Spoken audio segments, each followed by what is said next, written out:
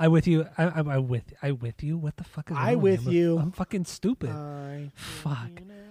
So what? No. So no more guns. This is me kind of, or this is him kind of saying, dude, what is wrong with me? Oh my god. So you're writing these songs now. Tell me, what were you thinking when you wrote this song? This is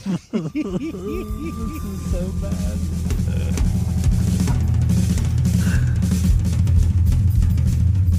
Welcome back to Asinine Radio, a weekly podcast where we talk about music, and, well, that's pretty much it. So, let's go!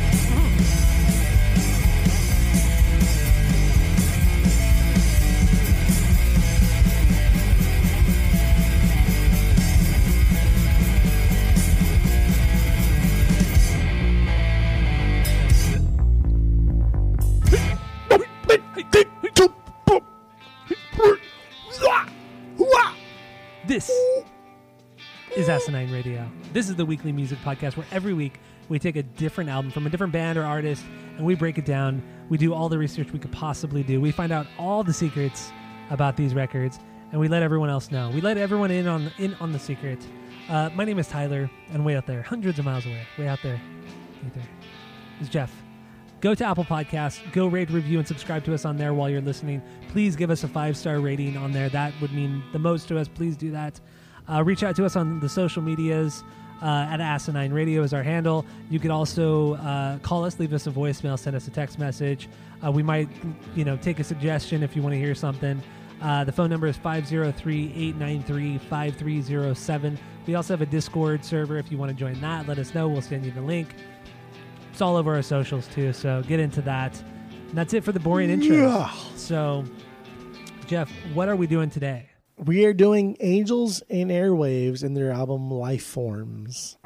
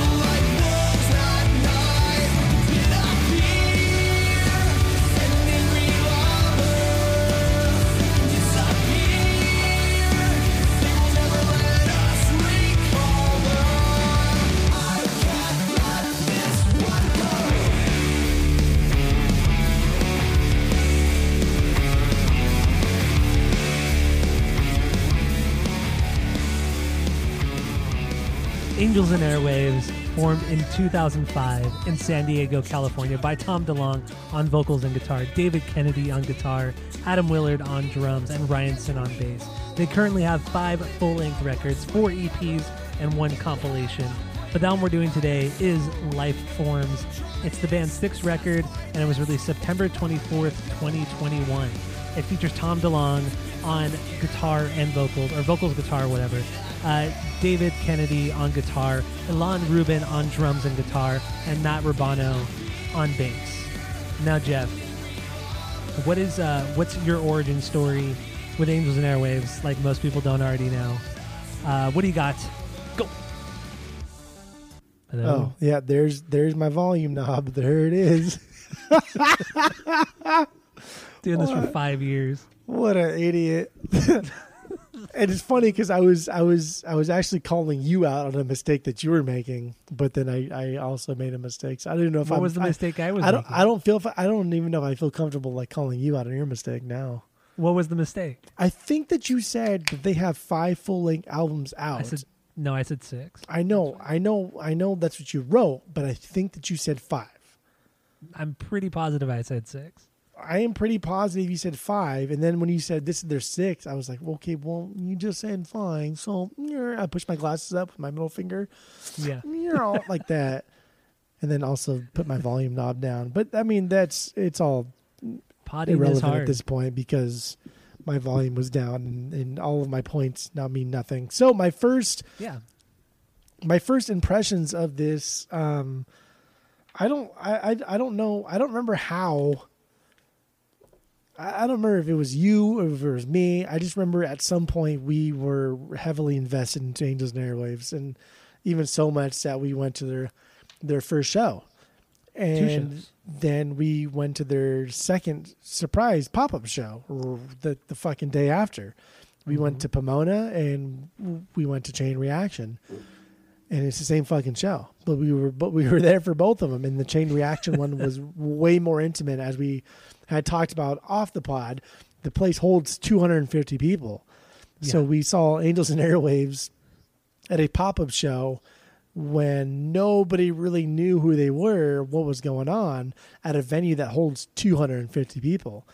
And that was in our phase where we liked flipping off the band, and Tom DeLonge thought it was funny, and we flipped Tom DeLonge off the entire time. Being we were never like front row people. We were always like 3 deep, because 3 deep you're still getting the front row vibe, but then you're also in immediate access of the pit.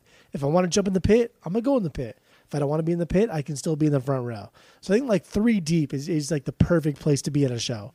That's where we were. And our hands were fully extended, middle fingers up. And I'll never forget, like every band that we've ever done this to has always been butthurt by it. Except for Tom. Like, he thought it was fucking hilarious. And like, he kept looking back at us and he thought it was so fucking funny. And I don't know. That's always stood out to me as just being like, dude, you've not changed. Like, your music has changed, but you as a person has not changed. I think that is what draws us to Tom, is what draws us to Angels and Airwaves, is even though the music has changed, Tom has not changed. And there's still what we love about Tom in Angels and Airwaves. And even still today, he's still grown up and he likes different things, and his lyrics are vastly different than the Blink era of lyrics and Buddha, but he's still the same type of person. He's grown up a little bit, but he's still the same person. His heart's still there. His heart's not all gone. Okay. It's not. Okay. Dude, that was on a whim. I threw that out quite so the quick. reference. Quite the reference. Yeah. So my first impressions, I don't know when it came to pass, but I do remember being there in the beginning stages, and I'm happy that we were. I really am. Those are some of the fucking coolest shows I've ever been to. This was, obviously our origin story is the same, because following Blink is so much, like, we were just following them so intently at the time, and even now to this day we still follow them so much. It's gross. I know. Yeah, it's fucking weird. But at this point in time, it was like, who's going to release the song first? Is it going to be Mark or is it going to be Tom? Yeah. Mark released the song first, or the song leaked first. No, it isn't leaked.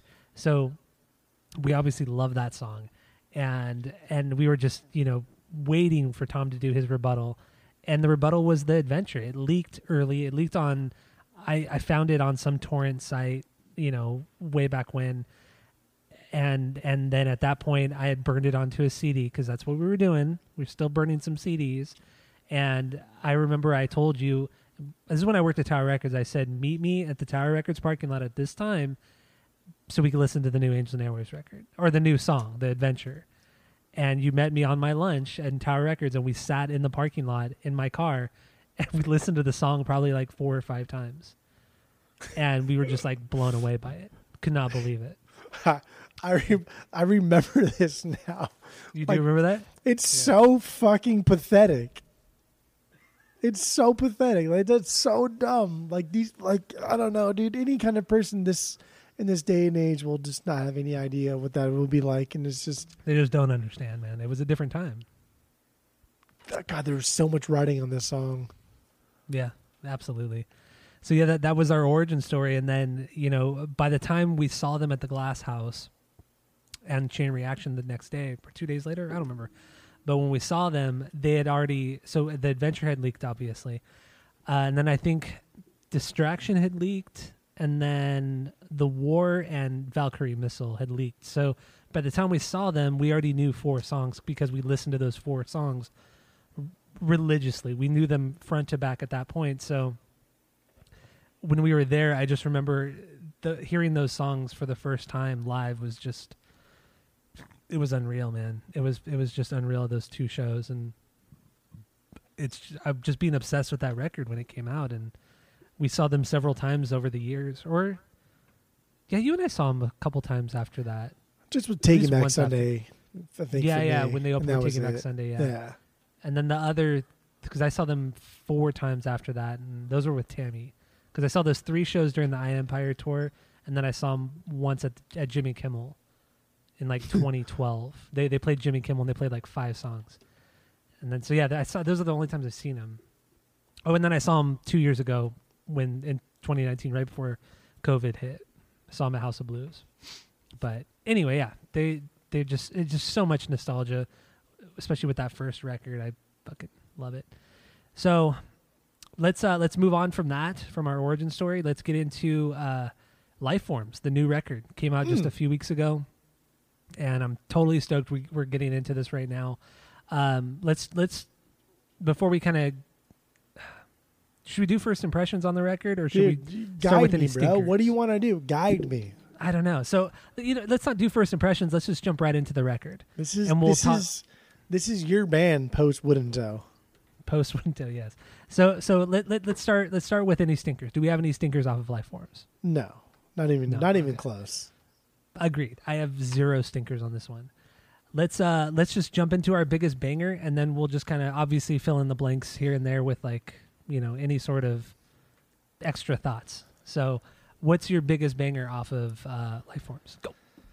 All right. So I will not answer your question by doing what I want. And Lifeforms, we had heard a lot of songs before Lifeforms came out. Rebel Girl, Euphoria, Kiss and Tell. Like, we've heard a lot of these songs before it came out, and I had held out because we bought the vinyl. We're into this new vinyl thing.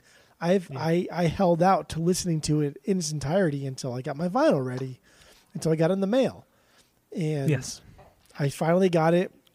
And let me just say, like as far as vinyl pressings go, not only is the color just fantastic, like they did a killer job at pressing just a color variant of the vinyl. I think it looks great. I think the pressing sounds fantastic. But then they add the little foil to the outside, the jacket. It's all cool. Inside a foil. I've never seen that before, ever. And this is coming from a guy who's only collected for a little over a year now.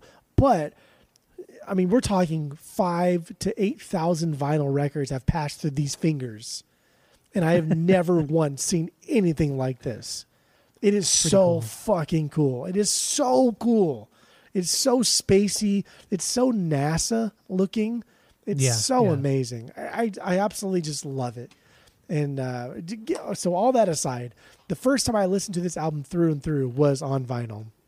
And I think that's why. So this is the second week in a row where my favorite track has been the opening track. And I think that's like, this may be a pattern. This may be a pattern of me liking like the opening track because I'm listening to it first on vinyl. So Time Bomb is my favorite, right? It's my 1B, my biggest banger. All right, awesome, biggest banger. So we'll get into that. I guess we should have done first impressions first on this one. I just did it. That was my ball. I just did it. It was your ball. I know. I know. But you're like, guide me, and then I tried to, and you're like, I know. No, I'm not going to do that. I'm not going to do that. I thought you were going to go there, and then I said guide me, and then you went the other way. So yeah. So you fucked up. Yeah. More than me. I fucked up. How did I fuck up? I complete opposite. I threw you a bone and you fucking got hit in the face with it. You missed it. I will say too, the record, the vinyl thing with the silver packaging, it just went so well in theme with what they were doing leading up to it, because we did talk about this on the pod a couple months ago, but a few months ago I had signed up for, I thought it was just like an email newsletter, an email list on the website. I forgot about this. And then like 2-3 weeks later, I get this package in the mail and I'm like, what the fuck is this? Like, I didn't order anything. And it wasn't like, it wasn't from Amazon. It wasn't a record. So I'm like, what the hell is this? I was actually kind of nervous. And then I looked at the label and it said Rise Records. And I thought the only thing I've ordered from Rise was like AFI. I didn't even think about Angels and Airwaves. And I just didn't know what the fuck it was. And then I opened it and it was a tape recorder. And then it said Angels and Airwaves. It came with like this just a piece of paper with like a bunch of redacted stuff. Like it would look like a classified document, and it was literally a tape player, a little cassette tape player, like a Walkman with little earbuds, and yeah, it was like just a hype thing that they had sent out to like the first 200 people who had signed up, I guess, for this email list. And on it was just like a short clip of Euphoria, the song Euphoria. I think it was Euphoria. And it was like a 10 or 15 second clip of that song, and then just like chatter between like Navy pilots or something like that, talking about like some sort of, UFO or something. It was something really weird like that, but it was just like as cheesy and dumb as it was such a cool way to like hype up fans and just kind of make you feel good. Like, I don't know. It was so bizarre. It was so dumb, but super cool at the same time. And I still have that tape recorder and everything.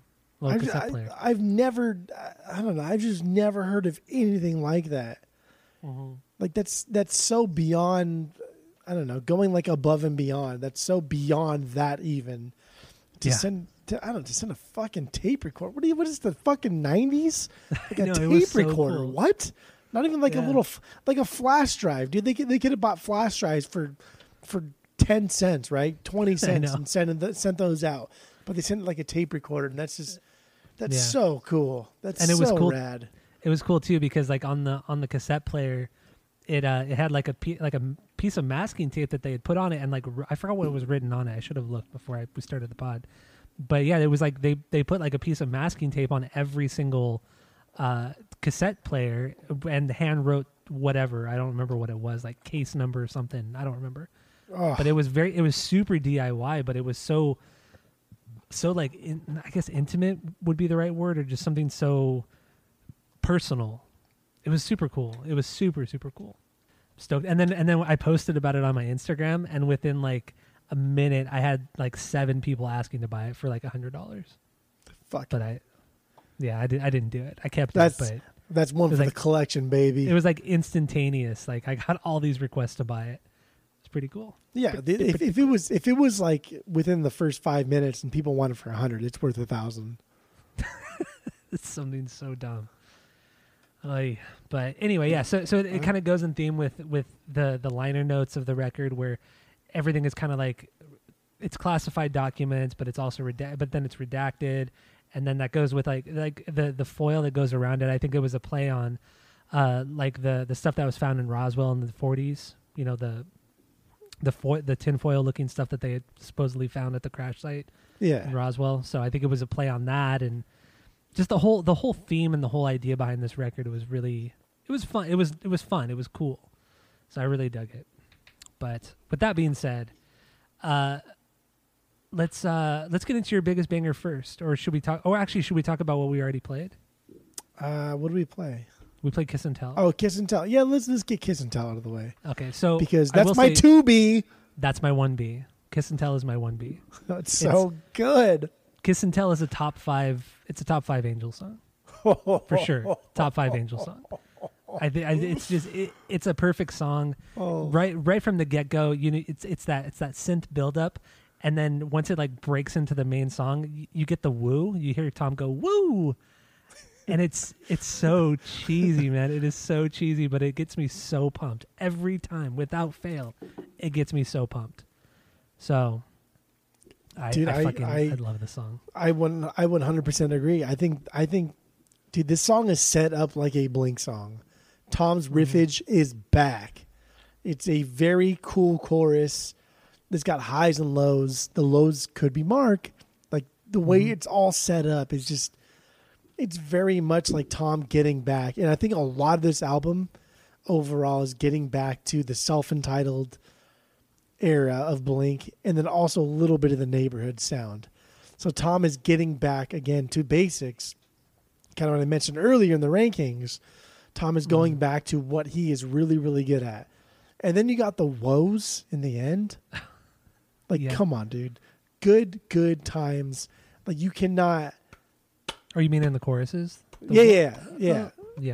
Like, you cannot, I don't know, you can't beat Tom doing woes in perfect capacity like that. I don't know. Yeah. It's verse, like the verse melody is very similar to Taylor Swift. You're gonna hate me on this, but to Taylor Swift's song Blank Space. I don't know that the song Blank Space chorus melody.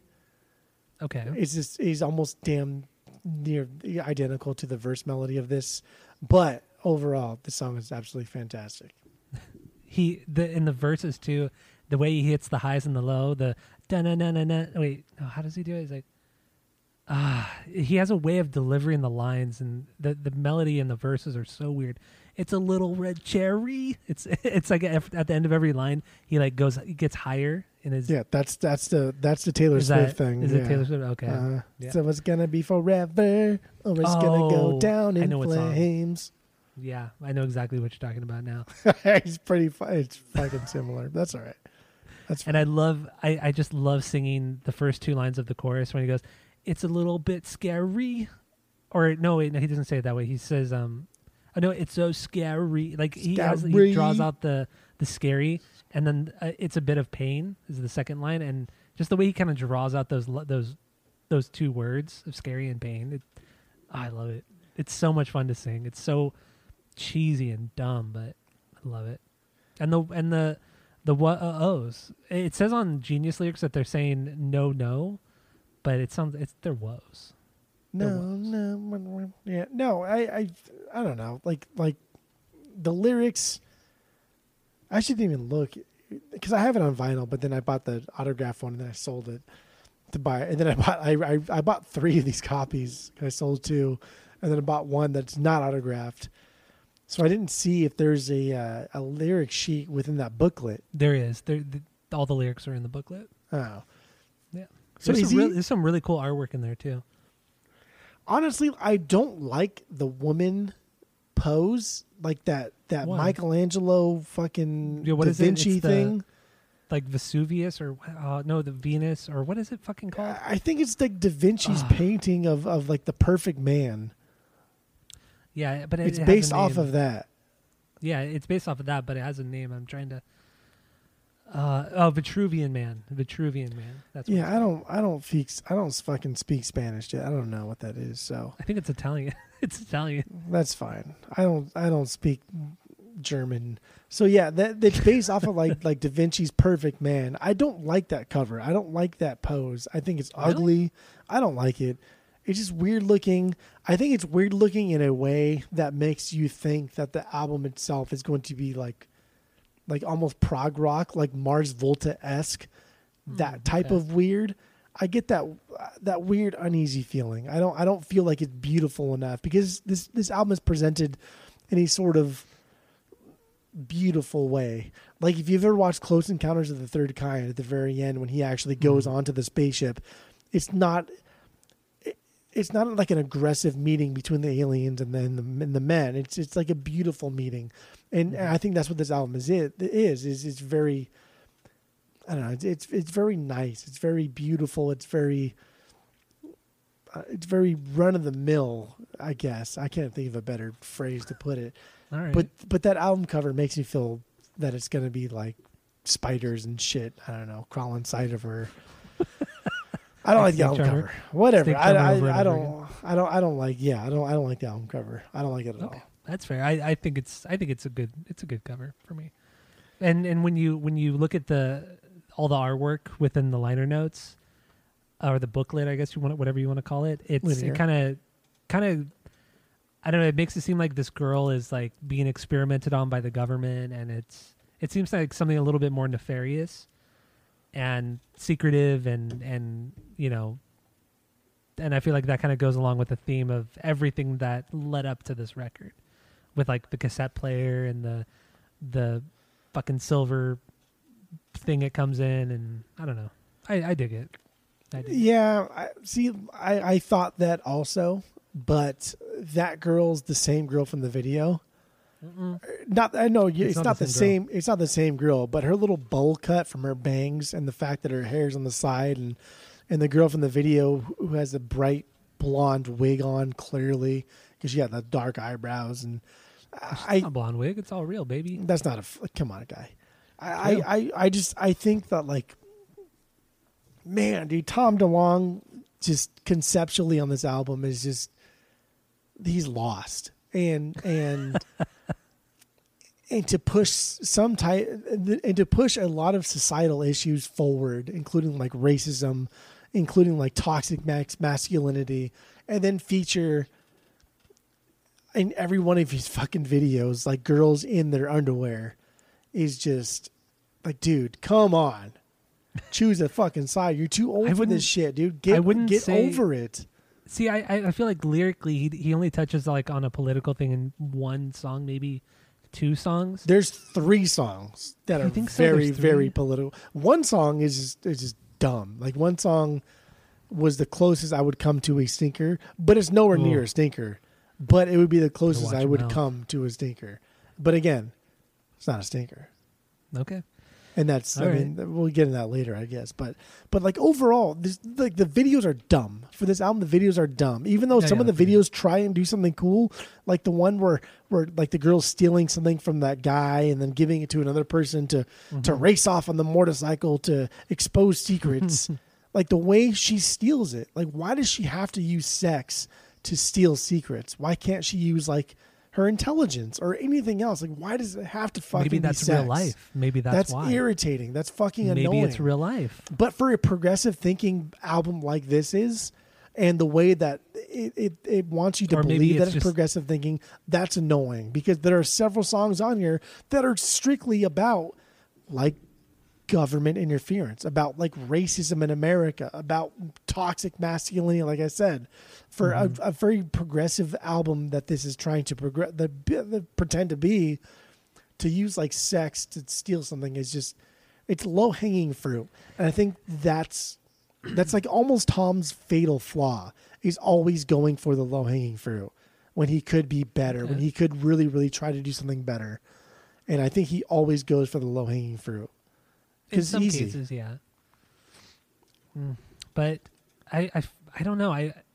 Lyrically on this entire record, I don't feel like he really goes too deep into anything. I think everything is pretty much like at face value, or not face value, but more just like about relationships with people, but from more of their perspective, or from both perspectives. Like, I feel like there are a few songs where he talks about the perspective of not only himself, but also the person he's in a relationship with, whether it be a friend or a girlfriend or whatever, you know? Yeah, whatever. I agree. I think overall, I think this is about being in relationships, whether it be with significant others or friends or family or whatever, and then the trials and tribulations with such people. But like I said, there are 3 specific songs that I are clear, and the one of them, like, my God, it's like fucking night and day. Like, lyrically, he's clearly calling things out. And so, like, I don't know. Like, the guy's been being made fun of for 20 years. And to put a record out like this, which could have been, like, it's really good. I feel like I'm shitting on it a lot, but I'm really not, because I think it's really, really good. I think the presentation of it's fantastic. I think the packaging is great. Like, at this point, I'm just like nitpicking. I think it could have just been done a little bit better. But like, who the fuck am I to criticize? Like, I don't know. It's still really fucking good. Yeah, overall, like, this is just, I think it's just a really fantastic record. And Dude, I really don't have anything negative to say about it. I really don't. I really, really don't.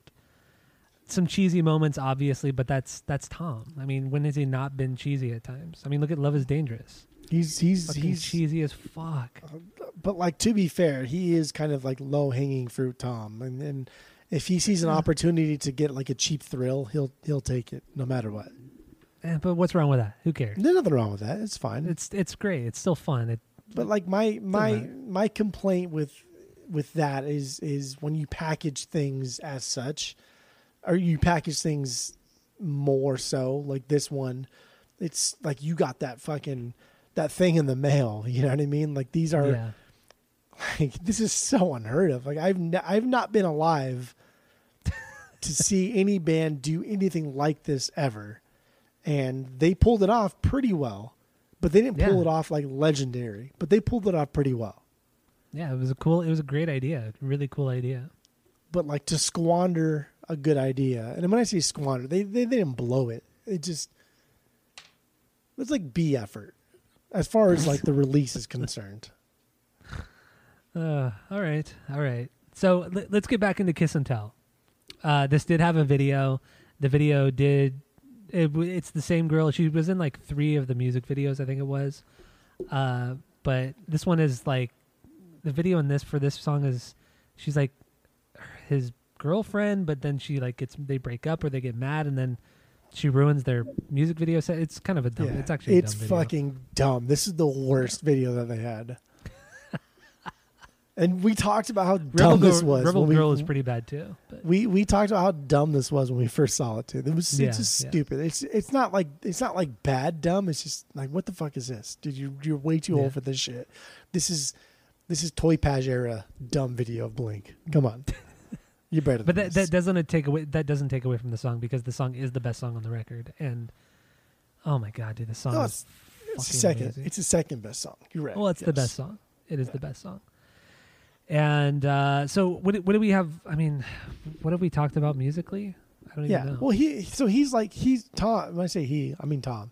He has come out and talked a lot about these songs, and he has said that this song is about balancing on the edge of a razor blade, doing something you're not supposed to be doing, and then although you might die while doing it, still very much keeping your feeling alive.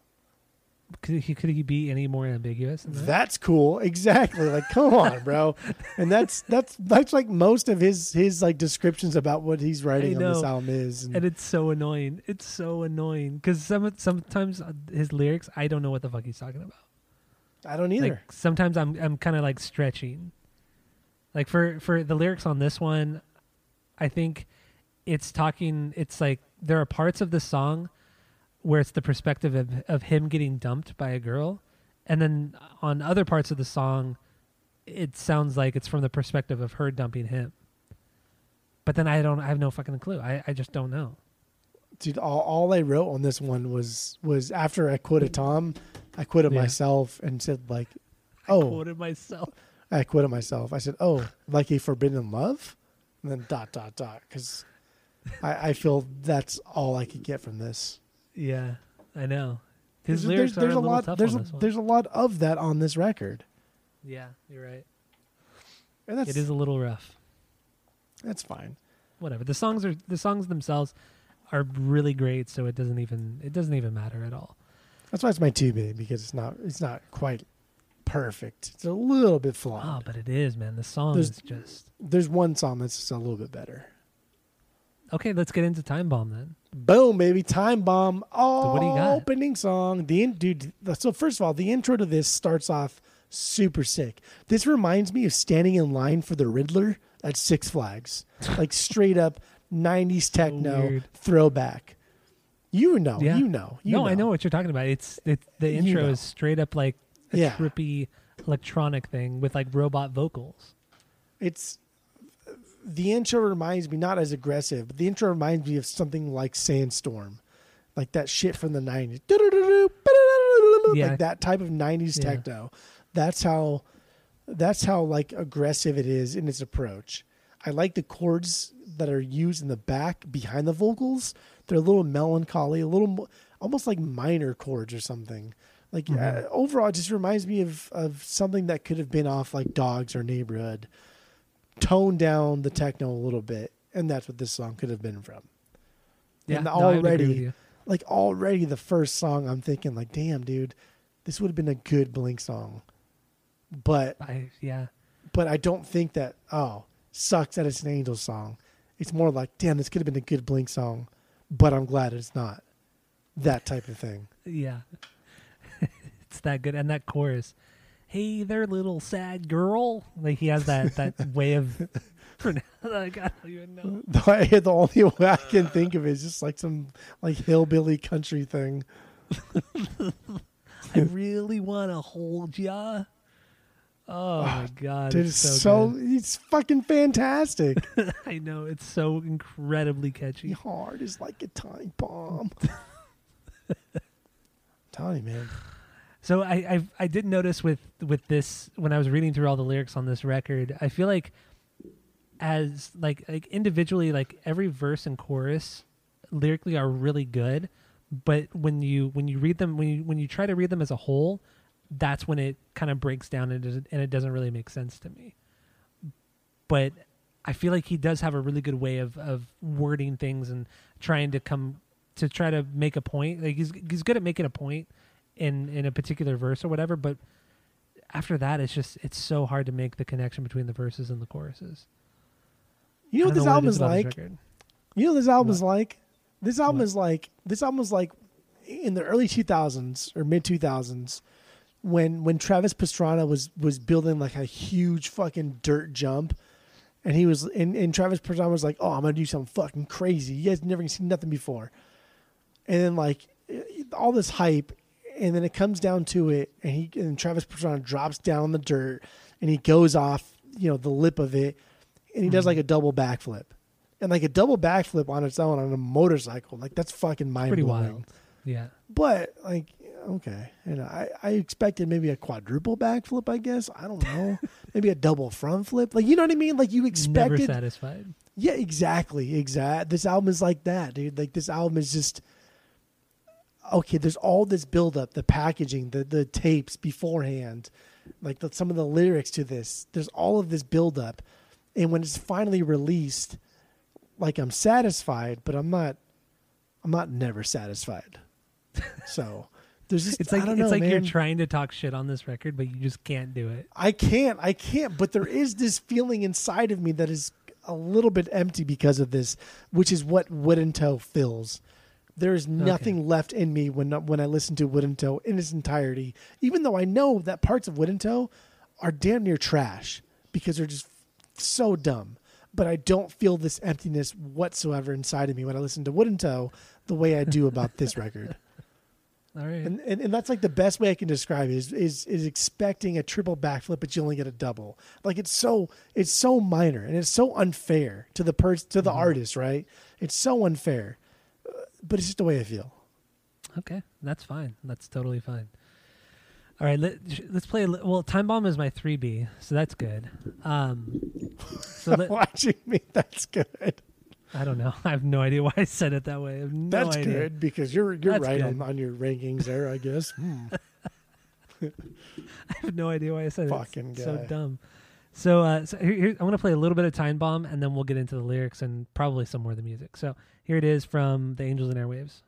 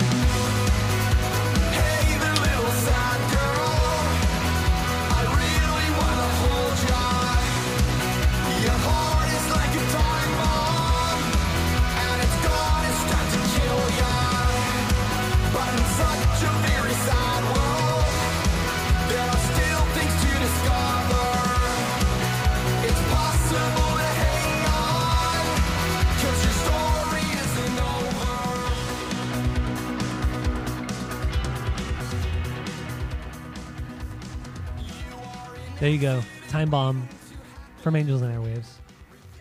The opening track. So, do you have anything else musically on this, or what do you got lyrically? What do you think? What do you want to do?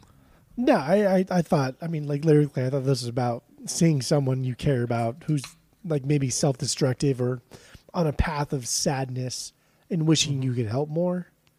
But, Yeah, that's what I got. That's kind of what I got too. Like I don't even want to say it's like somebody he's in a relationship with. I feel like it's just somebody who's depressed and who's kind of having terrible thoughts, and kind of him saying to her like, this heartbreak won't last forever, this depression won't last forever, there's so many other things to live for, and just kind of him being positive about everything. So that's what I got lyrically on it. Yeah, it's fine. Yeah, I think it's like one of the more straightforward songs on this record, lyrically at least. There's a lot of them, but yeah, okay. I don't know, man. Some of his lyrics on this I'm are just rough. saying. They're rough for me. All right. Do we have anything more on Time Bomb? What do you want to do? No, I'm done. Dude, Time Bomb's banger. Time Bomb's good. My 2B was Kiss and Tell. Okay, all right. So my 2B is Automatic. Wow. So Automatic, probably the most 80s, or it is the most 80s sounding song on this record. It has one of the coolest choruses. I think the subtle synth kind of soundscape thing just sounds so good, along with the Cure sounding guitar effects that they have on, and then just that acoustic guitar that's just kind of strumming along through the entire song. It just fills in all the little gaps, and it was just a nice touch. I loved it. And my favorite part of this song is in the pre-chorus, where Tom says yeah, or he like sings yeah, but it should just be yeah, but he like spreads it out over like 3 or 4 syllables. So it almost like it sounds like he says yeah multiple times, but he just like really stretches those out. But I just loved it. It sounds so weird and off-putting, but just Tom has a way of delivering these weird ass fucking lines and ways of singing. I dig it. I love it. Yeah, Automatic, I put it as an okay song, but I did parentheses it. I said almost a B. Like it was. How many bangers do you have? I have, I guess 7 bangers. Fuck, man, you're wild. No, 6.5 bangers. Yes. So this would be my 7th. This would be my banger, my last banger. This is a half banger. This is a half banger then. Yeah, I have 6. Out of your mind, man. I have 6 full bangers, and then this is my halfie. Really, 6? Yeah, that's a lot. Are you kidding me right now? You juggling my eyes right now? Dude, I got fucking 10 bangers on this one. Oh my god, get out of here! Hey man, that's the way she goes. Dude, I don't make the rules. Crazy talk. That is crazy. I don't make the talk. fucking rules. It's the So way she goes. like Automatic. This one comes off losing my mind, and it does not waste 1 millisecond to jump back into that fucking electronic organ sound. Like my god, What's wrong with that? holy fuck! There's nothing wrong with that. I'm just saying, like. Well, you're acting like something's wrong with it. There's nothing wrong with it. It's just like, my god, like you guys didn't waste any fucking time. But that's fine. This is in the latter half of the Well, album. it's not fine. You're not acting like it's fine. It's that sound. Oof. That See, sound you're just not acting like it's that fine. sound. That sound just brings back a lot of negative memories because, because loved that sound. Love Part 2 loved it even more. Yeah. Loved it even more. I like this one a lot at first, but I realized that it's just kind of fast, and the drums like, kind of do some of the beats and then utilize like the toms a lot, and it wasn't quite as amazing on subsequent listens, and that's why I demoted it to a not B. But I did write almost a B, and I also kept waiting for Tom to speed up his vocals and start saying like fucking animals. Because I swear to God, dude, the entire time that's all I could think about was him saying that Why specific line too. I don't know.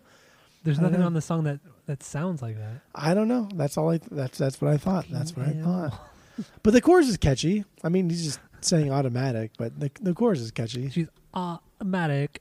Yeah, He has that cool way of like that stuttering kind of thing he does. Yeah, that's fine. Nothing Dude, wrong you're with that. such a fucking hater. I don't understand you. You make no fucking sense. I'm just saying. I calls them as I sees them. That's all I can But do. you don't like that kind of like Cure-esque kind of or Cure sounding thing that they're doing on here? Because I'm not a huge Cureman, but Yeah, I was going to say, first of all, neither of us listen to The Cure in any I know, but capacity. And the only time that Blink has ever done anything with The Cure is to ruin a really, really, really good album. That is it. what if you ruin it? That's still a good song. Use me. Oh, God. I don't know. It's like an old... Dude, Robert sounds like an old man when he comes in after Tom's... No way. I know. That's what he sounds like. Fucking asshole. Oh my God.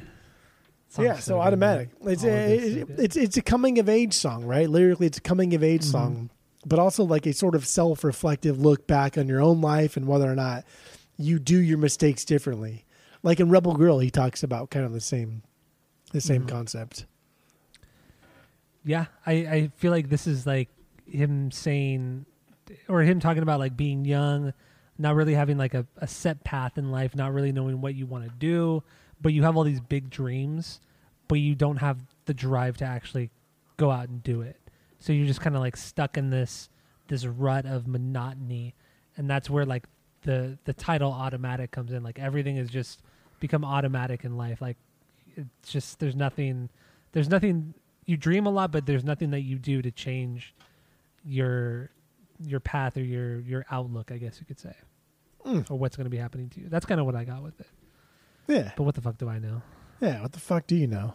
What the fuck do I know? It's your 2B. It is my 2B, and I do really want to play it because it is, dude, it's such a fucking banger. Okay. So here's Automatic from Angels and Airwaves.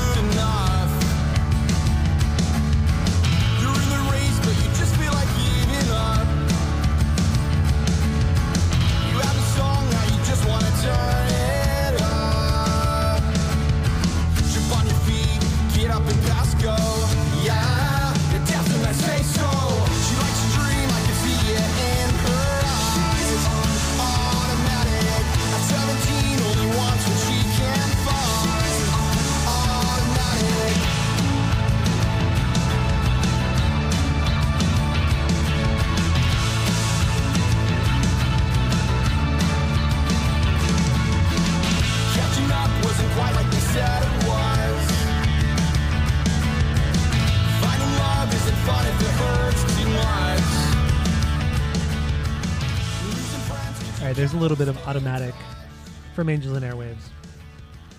The second best song on the record. Oh, yeah. Well, that's true. It's fine. And I don't know. I guess we can kind of talk about it right now, but the guy so pretty much the entire record is Tom and then the drummer Ilan. And I guess, well, I know his brother Aaron, Ilan's brother Aaron, also co-produced it and engineered this record. And I guess he had like a big influence on a lot of the like little songwriting parts, like a lot of the like the little subtle background vocals, like when in the chorus when the line "she's on automatic," the "she's on" is like the background vocals, and then Tom comes in and sings the automatic. I guess like a lot of those little subtle things were something that Aaron and Ilan had come up with to kind of like spruce up the songs a little bit. And I guess it's from what I was like reading and stuff, or hearing in various videos, was that like it was a big thing in the song Euphoria. Like a lot of the background vocals were something that Ilan and Aaron wanted to do to add more to the song and layer the song more and more. But then I'm kind of wondering, like, can they layer it to a fault? Yeah, they can, and that's no. I was reading. I mean, I didn't go too in depth with that, but as far as Elon's brother, which I already forgot his name. Aaron, even though I said it Aaron. like 4 times, but that's I know you did say it like a lot of times. He's not in the band. He's just No. like a guy that like is helping out, and it's just. And this is the first band. This is the first album with the original dude back.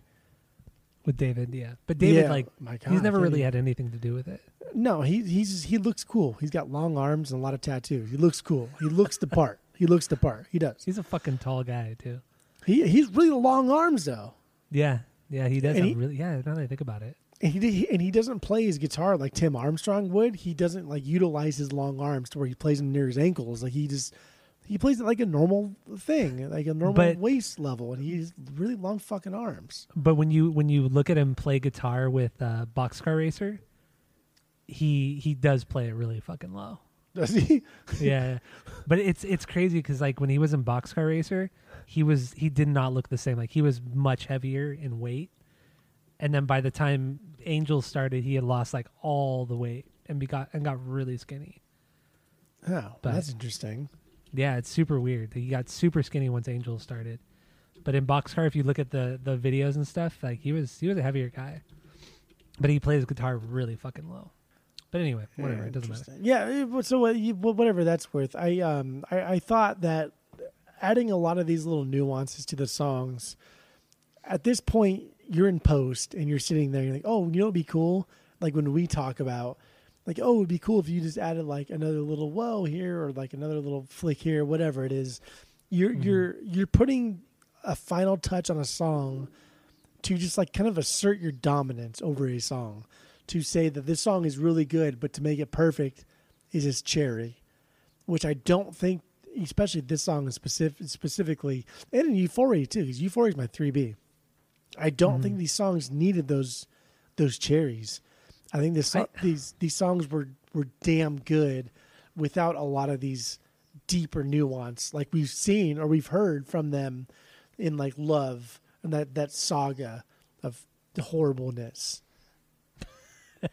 But I will say I feel like it sounds okay. It sounds good on automatic, but Euphoria gets a little convoluted. Like there's a lot going on in that song, and then even especially after they like I don't remember who's talked about it, but whoever did, they were saying that there was a lot of extra stuff, a lot of extra layering on that song, and you could really hear it.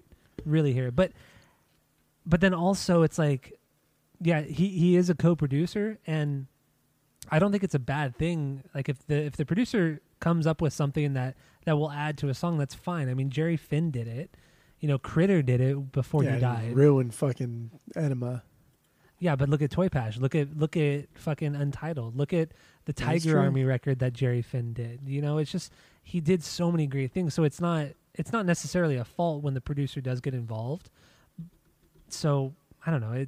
I'm not opposed to a producer getting involved.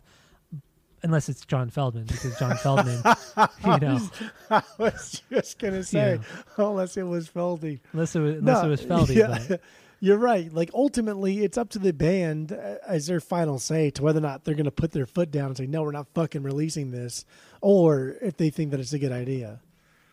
yeah. So no, you're right. Like it's taken in stride, I guess. And I did read something interesting that I didn't know about until this week. About the recording of this record was that what they would do, all 4 members, Matt, David, Tom, and Ilan, they would all record demos, and then whatever demos that they recorded or ideas that they recorded, they would send to, I assume it was Ilan. It might have been Aaron, but I'm pretty sure it's Ilan, and Ilan would put like the finishing touches on the song because like I get because the guy is like a fucking prodigy. The guy knows everything about music, and like he is very, very talented, super fucking talented. He could play anything. But Aaron? I guess like no, Ilan. The Oh drummer. yeah, that makes sense. Yeah. And I guess from what I was reading, it sounded like everybody would like come up with demos or parts of songs, and then they would send it to Ilan, and then Ilan would like do the finishing touches and say, "This is what we should do here. This is how we should do this," or whatever, you know. And then the song would essentially be like maybe 80% complete, 90% complete, and then they go in and record it. So it was kind of a, I don't know, it seems like a little weird, kind of a weird way of making a record, but because it's like halfway between being collaborative and being, you know, kind of a dictator in the band. When you're a band that is kind of specializing in electronic sounds, you don't quite have that luxury of saying, no, producer, I want you to have less of a role. It's like, okay, clearly you're going to need a producer that knows how to do a lot of mixing and mastering and post-production stuff. That's the type of band that Angels in Airwave are.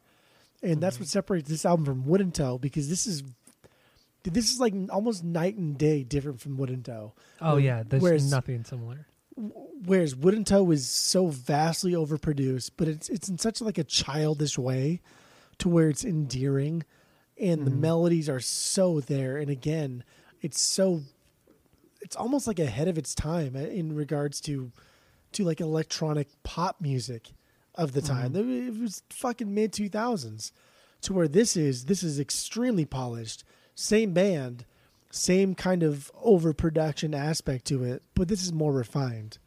And so you can't be a band that wants that over refinement in post, but then also say, no, I don't want that woe there, but I do want that woe there. So you do have to kind of trust your producer in that. In this aspect, it wasn't just Aaron, but also Alon. And if you look at like Alon's report card, all of the bands that he has played with, they're pretty fucking different. Like, he's played with a lot of very, very different bands, just like tempo, genre, just personality. Like the guy's played with a lot of fucking different bands. He has his own band, right? That he plays all the instruments. The New Regime. Yeah, when I saw Angels at the House of Blues in 2019, his band opened for Angels. So he was the frontman of his own band, and he played guitar and sang. And I mean, honestly, he was a pretty good frontman. Like he actually was cracking little jokes here and there, but you could tell he's heavily inspired by Jimmy Page. Like, he plays the Les Paul, he plays it a little bit lower, not as low as Jimmy Page does, but the way he moves is very Led Zeppelin-esque, and so you could tell he takes a lot of that from them. But it was a good show. I mean, they're a cool band. I'm just not super into them, but yeah, they're whatever. But then you go from that to Nine Inch Nails. He's the drummer for Nine Inch Nails. He's been in the band since Josh Freese left, essentially, like 10 years ago. So he's been like, I think he probably has to be like the longest running drummer for Nine Inch Nails ever. And he was technically, we talked about on the pod, Alon is the youngest person to ever be inducted into the Rock and Roll Hall of Fame. He's like 30. He's our age. He's 34. Yeah, we talked about that when we were like dissing the Rock and Roll Hall of Fame because of how little he's actually done with Nine Inch Nails, but because of his longevity with touring and studio work with Nine Inch Nails, therefore he is now a member of the Rock and Roll Hall of Fame. Yeah. I will say, though, like, interviews I've heard with Alon, he seems like a really down-to-earth guy, very serious, but he knows his place. Like, I was listening to a podcast he did recently, and he was talking about Nine Inch Nails, and he's like, yeah, I know, I wasn't there in the 90s. I know Trent Reznor was crazy back then, but, you know, I'm just the guy in the band now. Like, he knew his role in the band, and he knew not to think like he doesn't have that arrogance of like, you know, I'm so great because I'm in Nine Inch Nails. Like, he knows that he wasn't there during the peak in the 90s, but he still contributed a lot, and he's played with the band for so long. He's a significant part of their history, but he doesn't he's just not arrogant about it, which is really nice. It's really nice to see. I mean, the guy plays with like a ton of different bands. He's playing on Frank Turner's new album that's coming out next year. Oh, is he really? I didn't know that. Yeah, there's just a lot of, I don't know, he's everywhere. He's everywhere, and I think that's, I don't know, that's awesome. You know what? I found out recently too. He actually took drum lessons from Travis Barker. Oh, back in like the early 2000s. Yeah. That's annoying. Isn't that weird? I had no idea. That is very weird. Yeah, because he was whatever. I don't even remember what podcast I was listening to, but he was talking about, you know, taking lessons from Travis and how strict, I guess strict and like Travis was in his teaching. Like, he said, like, you have to learn the basics, the rudiments. Like, this is the most important thing. He's like, a lot of drum teachers don't do that, and he praised Travis like extensively about his teaching, which is pretty cool. It was. It makes sense. Like we shit on Travis, but it's never about his drumming. No, his drumming is just amazing. Other than it's too good for the record, like Enema. Mm-hmm. It's always about his personality, and that's all we ever shit on Travis about is or his personality. Extreme lack of person. Sadly, Travis was born without a personality. Oh my god. Fucking asshole. Yeah. Okay. So what are we talking? We played Automatic. We talked about it. Fucking shit, man. That's what we do. We go on little tangents about random things about the records and just bullshit. Sure. So what do you got for your 3B? Euphoria. Okay, that's right. Let's get into that. What do you got? Dude, first of all, another cool techno intro, and I call all electronic stuff techno. So coming off of Time Bomb, this is a fantastic techno intro. I like how heavy the guitars come in that riff pattern that's used. Mm-hmm. I dig that. Solid bass line. There's some phase effects here, but it's less goofy because it's more of an 80s era phase sound, and it's deliberate. So sometimes when they use like the phase and then a lot of the flange, it's overdone and it's silly because it doesn't match quite what they're going for.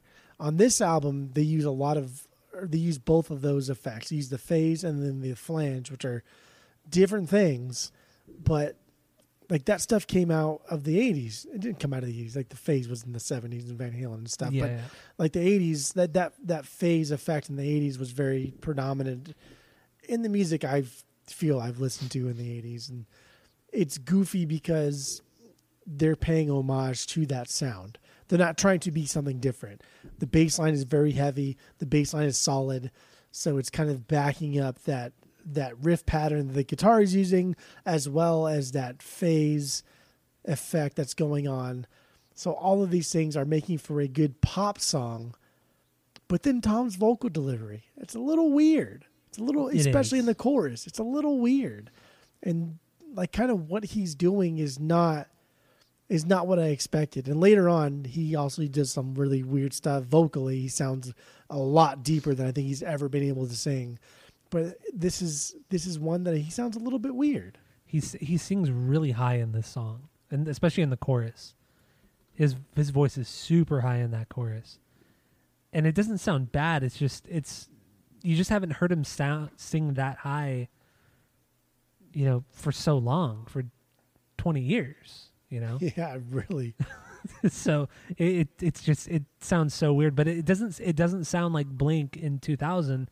It just sounds, I don't know. I can't even explain it. He just sings so high in that chorus. It sounds like Tom doing something else, and like no matter what, because especially us, because we hold Blink in such high regard, it is impossible for us to listen to anything that Mark or Tom does without comparing it to Blink. True. That is, we take that into consideration when we talk about these things. And it's hard for us to think that Tom sings a certain way, whereas he's never sang like that in Blink before. But this is different music. And you're right, because he does sing a lot higher. But there's another song on here that he sings a lot lower. And I think that it's not good. It's not like great. It's not historic. It's just different. It's just different, and it's nice to see him still try. And Are you talking about Losing My Mind? Yeah. Yeah, I figured. God, that song is so fucking weird, man.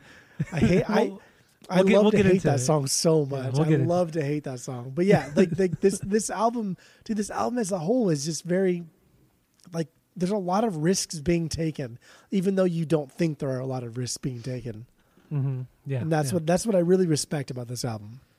It's such a diverse record. That was the biggest thing for me when I listened to this in its entirety, was how diverse it was and how every song was different from the other. That's so rare, especially for a band or a guy who's been around for fucking 30 years now. He's been putting out music consistently for 30 years. Oh, and then real quick, before we get back into Euphoria, somebody brought this up like on a podcast this week that I didn't even think of. Oh, because Tom was on Stryker's podcast, and Stryker brought up. He said, "How strange is it that you've recorded the same amount of records with Blink as you have with Angels and Airwaves, and that never crossed my mind." That is weird. He made 6 Blink He's made 6 Blink records and 6 Angels records. It doesn't wow, seem that like is that. so fucking like when Right? you put it into that perspective, like you make his top 3 Blink records will probably be better than everything he'll ever do with Angels and Airwaves, and like that, dude, that like difference is night and day. That is so fucking bizarre, Right? It blew my mind. I'd never thought about that. Never ever thought about that.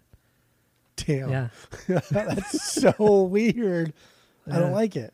Yeah. I mean, obviously this is excluding Buddha, but Well, yeah, Cheshi. why would you exclude Buddha? It's a record. It's their first record. Cheshi through Neighborhoods. Yeah, 6 records. Fucking nuts. Wow. Okay. Bothers me, man. And it really bothered me when he put that into that perspective. But whatever. So back to Euphoria. Musically, this to me is like the closest Tom has ever gotten to Boxcar Racer. And just that it's that weird guitar riff. It's super heavy. It's almost that like post-hardcore that Boxcar was trying to go for at the time, which they kind of did here and there, but it's musically it's a bit darker in tone until you hear like the higher vocals and everything like that. But yeah, that main riff is very, very Boxcar Racer. Almost like Up All Night as well, because Up All Night had that kind of that heaviness to it. And essentially, I mean, Up All Night is really just a B-side from Untitled, because that's when he wrote that song, was during the Untitled sessions. true. But let's play a little bit of Euphoria, and then we'll get into the lyrics and whatever else. Sound good? Sounds good. All right, here it is, Euphoria from Angels and Airwaves.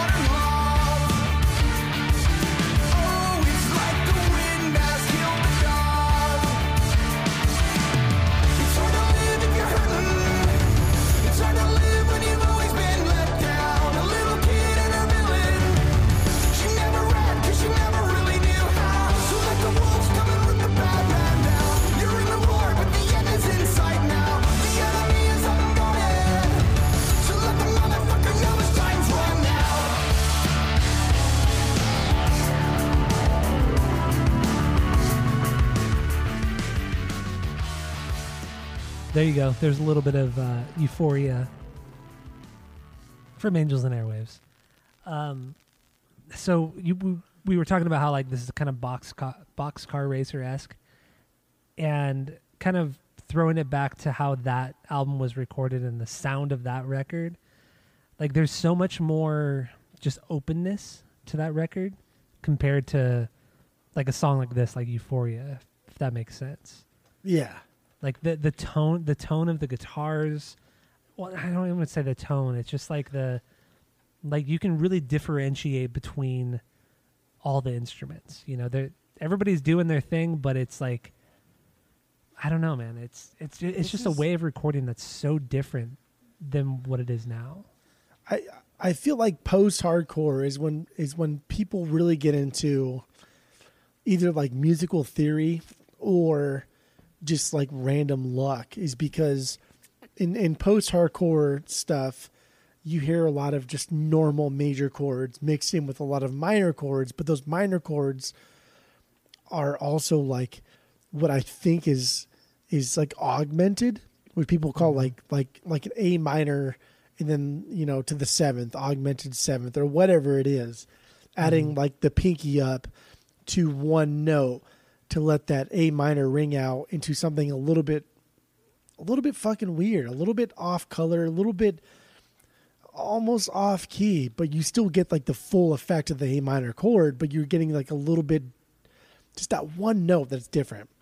Yeah. And so I think that's what makes post-hardcore music like really, really cool, is those weird chords that are being used. Similar to like what Chris Carrabba was doing, to be fair. Chris Carrabba was doing with his like his open chordage that he was using. But like with Euphoria, there's still that mindset. There's still a lot of open chordage being used, but there's one or two strings that are being hit that are, and again, I'm not a music theory major, so whatever that is called, there's something we know so little about music. I know. Because you can get so fucking deep in this when really it's probably just like, oh, dude, if I put my pinky in this spot on this fret, on the 4th fret, it sounds fucking dope. That's probably what it really is. Probably, but yeah. When dissecting, it's a little bit deeper than that. And I think that's where we're at now, is when we're dissecting Euphoria. The reason why it's so cool is because it is very post-hardcore. It is very Boxcar Racer. But instead of hitting like the 3rd fret with your pinky and an A minor chord, you're hitting like the 4th fret. So you're turning it into like a post-hardcore punk song into a post-hardcore, maybe fucking, I don't know, emo song. Like you're changing just a little bit about it. And even it's that one note can change like everything. That's true. You know what I mean? Like these fine tunings. And given that Tom DeLonge's been making music just almost as long as we've been alive, is reason to believe that these tiny little nuances are intentional, especially coming off of Wooden Toe. Like if you just take like Wooden Toe and this, like again, my God, they're so fucking they're so different. vastly different, yeah. But they're the fucking same. They're the same, like in their approach, like what they wanted to achieve. They're the same, but it's just the way they happened. It's just so that they're just fucking night and day. And it's just, I'm still blown away at this album. And Euphoria is my 3B. I don't know if I got my point across in that one at all. No, I understand. Don't care. Understand. And kind of like when it comes, throwing it back to like the songwriting too, the podcast that Alon, dude, what the fuck podcast? I think it was the Pure Pleasure podcast, which is actually a very good podcast. The guy who does that, he's super, super cool. He actually played in the Ataris for a while, but he had Alon on, and Alon was saying when he joined the band that he said Tom writes almost all of his music in a major key and uses a lot of major chords or whatever. But when Alon came along, Alon kind of like introduced him like, why don't we do this? Why don't we play stuff in a minor key instead of a major? And he said that's why everything after Alon came into the band changed so much, was because he was pushing Tom into playing songs in a different key, in a minor key rather than a major. And Alon said like it's great that he likes that because he made a career off of playing in major keys. But when I came along, he brought along like let's try something different. As kind of simple as it is, it changed the trajectory of this band and this record. Honestly, like I mean, I don't understand. Like I mean, I don't know a ton about like that kind of stuff, but like I don't know. It was an interesting perspective when he was kind of calling Tom out about that, but not like in a negative way. He was just saying this is how he made his career, so let's change it up. I mean, I think these songs sound so weird, so different compared to what Tom's always done. I think specifically that like coincides with what Tom does. Tom has an innocence about writing his songs, whereas Mark also has an innocence about writing his songs. But Mark has been utilizing like the minor stuff for very, very long, and Mark does that really well. And Plus 44 is like all about the minor stuff, whereas Tom has been like a really staunch proponent of the major keys, and it's just different. It's just different, and for I don't know, for Wooden Toe to be so, because it kind of is like all in like major keys. That there's not a whole lot of depth to it, and I fucking hate that I love Wooden Toe so much. I really do. I really, really do. And I really tried to find like faults in this week, and I found 100. I found 200 faults in Wooden Toe. But like overall, it's just too good. So like given all of that, God, it's so annoying. Given all of that, like Tom did really stick to just writing songs and playing them on the acoustic guitar in nothing but like major chords, maybe like flats and sharps here and there, but mostly it was just like major chords. And this is the first time that he's incorporated a lot of different minors, and then maybe, like I said earlier, I don't know what they're called, but a lot of like augments and sevenths and fifths, a lot of things like that, and wrote like a really fucking good album. Yeah, this album is. He's grown since Wooden Toe. He grew into Love. 100%. He grew into I Empire. He grew into all of these things.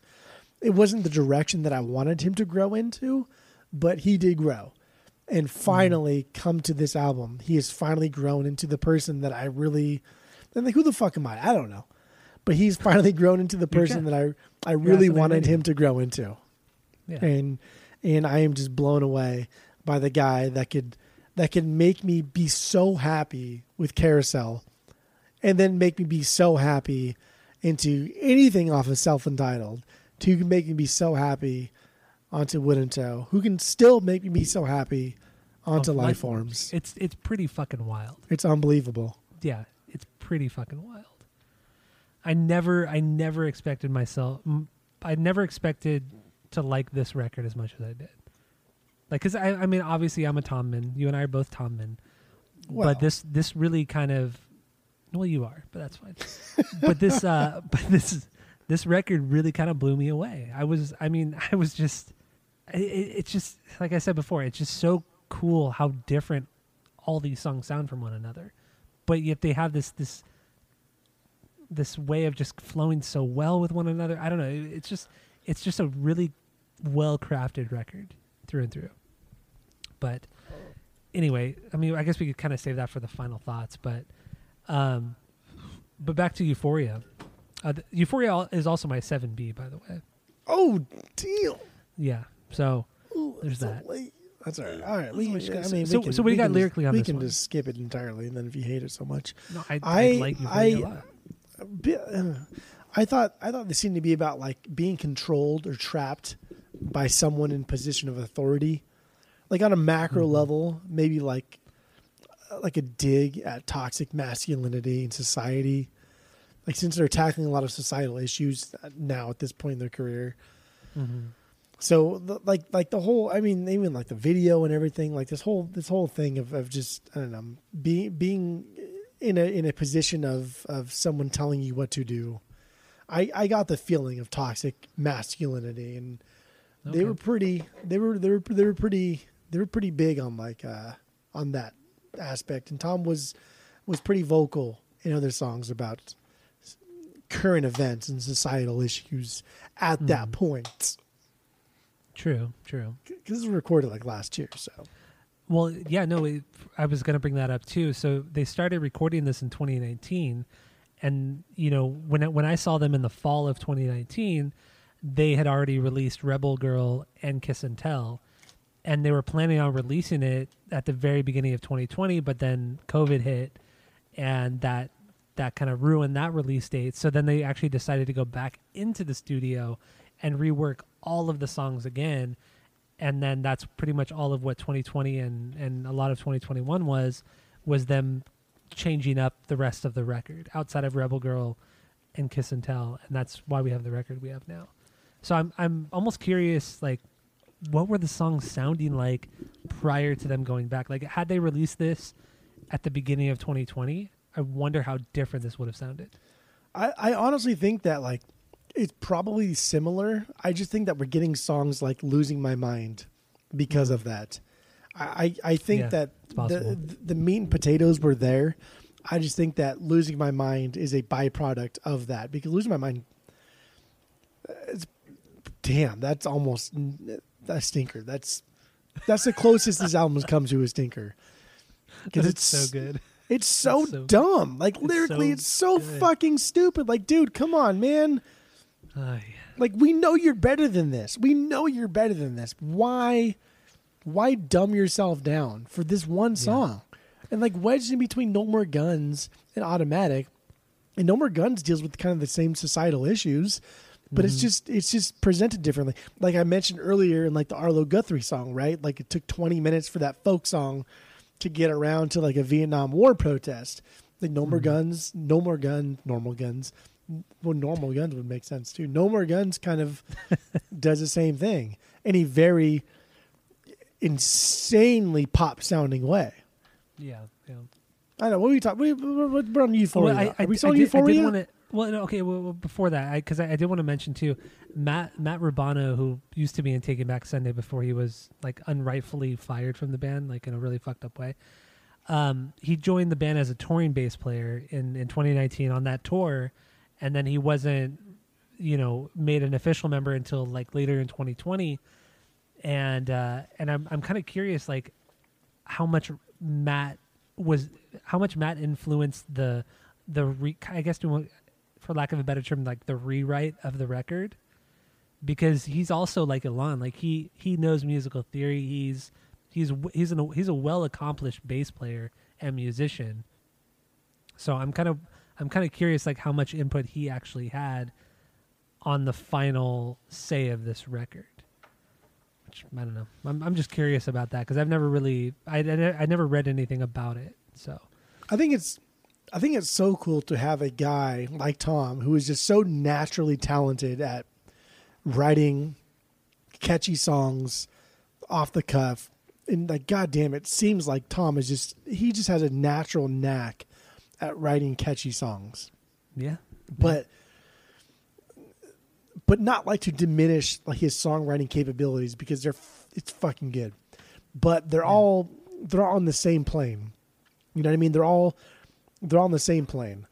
But then you get a guy like Ilan or Matt, like you said, who knows a lot about music, and is like, hey, dude, just so you know, like, you're really good at writing songs, but if you change this one thing, like, it could open up an entirely new avenue for you.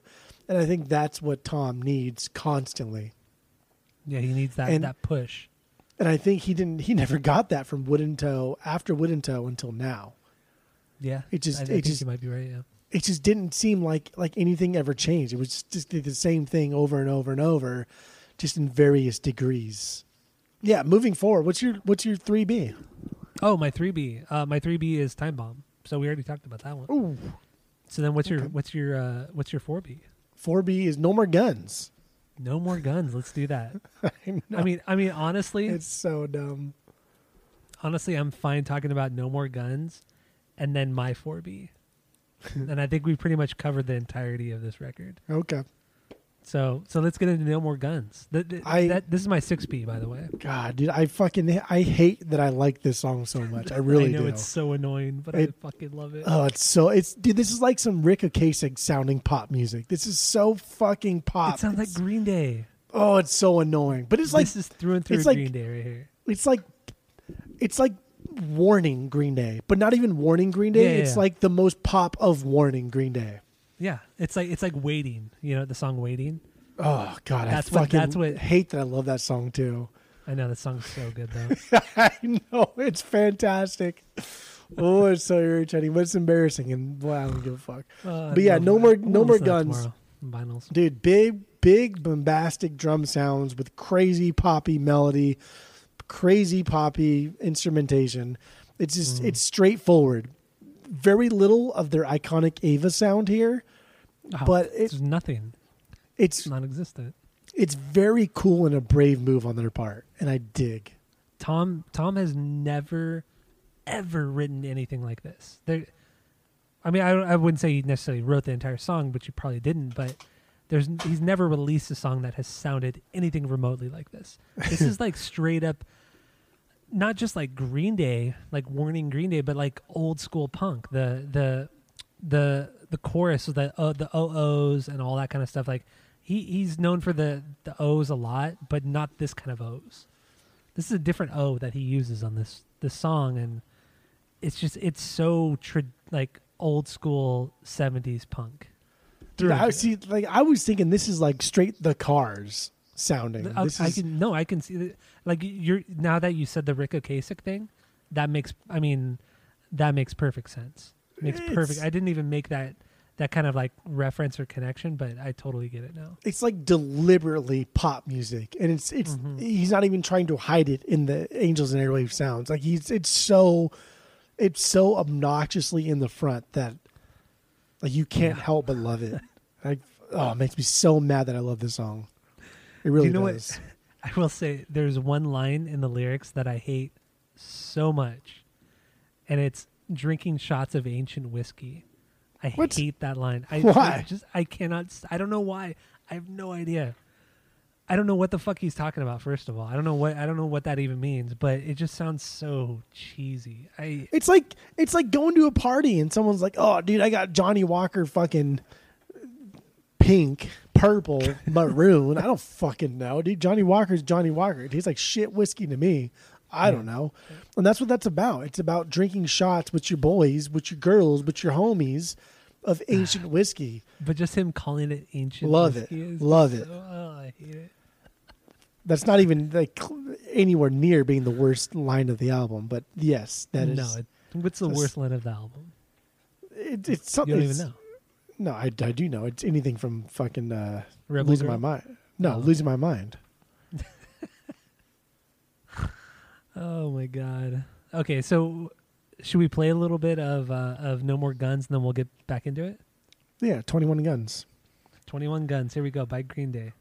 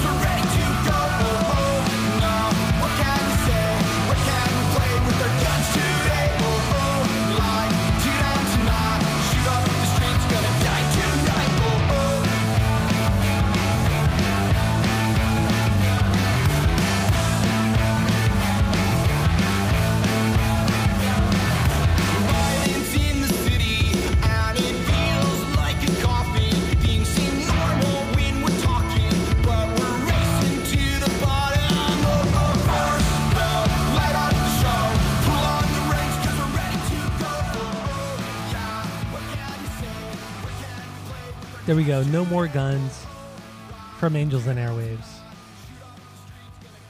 Probably the most unique and outlandish song that Angels and Tom has ever put out.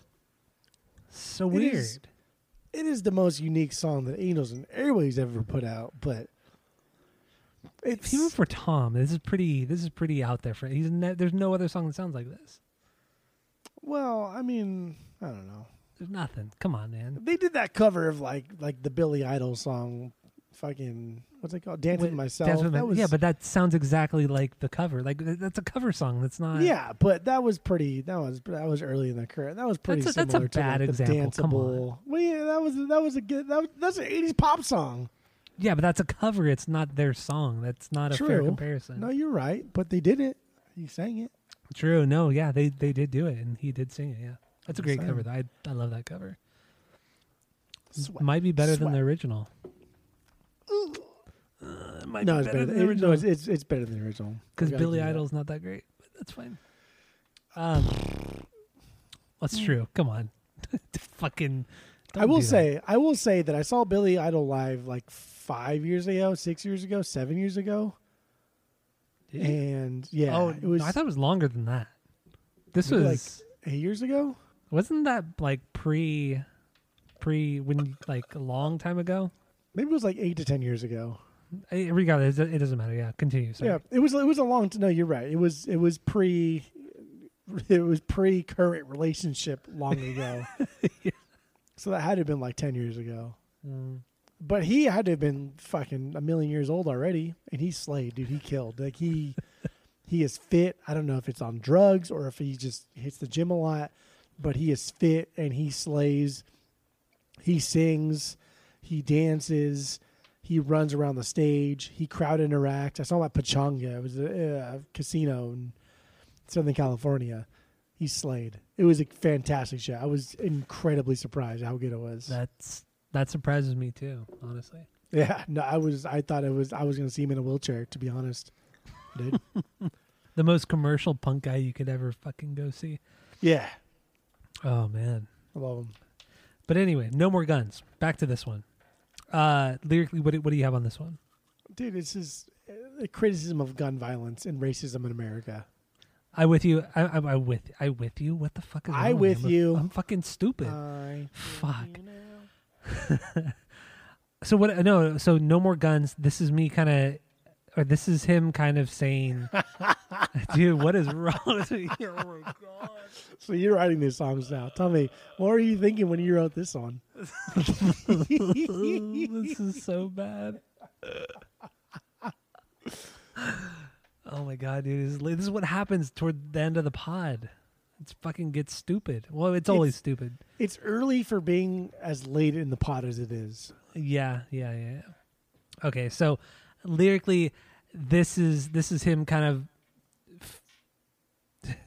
Dude, oh my god! Oh, I thought there was a pause and I thought there was a break in the connection. I was like, I had my hand on the mouse, ready to click stuff. The lyrics are from the perspective of, say, like a police officer, and him criticizing like what they do and how they say they're out to protect the people, and I don't know. It's a straight up criticism about police, and I was very surprised to see Tom DeLonge go after the police or like criticize the police. He doesn't seem like that kind of guy. Like he kind of like mocks them, saying like, you know, just them kind of going out and just being goofy, like they're just goofy idiots. And as punker as he is, or punk rock as he likes to say he is, like it just seems weird coming from him. Stupid. It does. I mean, Tom DeLonge's no. I mean, he's probably had more run-ins with the police than most people in his life, especially in the early days of Blink and the skateboarding thing that he had going on in the 80s and 90s. I mean, he's had more run-ins than anybody probably. So it is weird, but it's also kind of nice to know that after so many years, he's still, and we know he's been questioning authority on a macro level, right? The government has always been like his main target. The government is hiding secrets. So on a more micro level, it is nice to see him still kind of fuck authority, as Jim Lindbergh and Fletcher would say in Pennywise. But then with that being said, like then he's like balls deep into like government whatever, you know? So like how much do you want to like believe him with what he's talking about? Oh, damn, are you questioning the gospel of Tom DeLonge? Well, I question everything, man. Oh, damn, girl. Tom or not, baby. Because in Losing My Mind, your boy over here, and I quote, because I have this written down as the dumbest fucking line that he's ever said, because it's so stupid. He says, I said, this is quoting Tom DeLonge, I said, we're not alone. And the government knows it. Oh, dude, I hate that line. What are you doing? I hate that line. It's so annoying. Like, what a way to fucking erase, like, whatever. I mean, Tom DeLonge, it's been a uphill battle for this kid, especially in the alien realm. It has been an uphill battle. And then there's no better way to erase, like, all of the progress you've done by releasing a song with a line like that. Mm-hmm. It's so bad. It is so bad. I know it goes against everything that you're trying to promote, because why should we believe you when you're in cahoots with the government?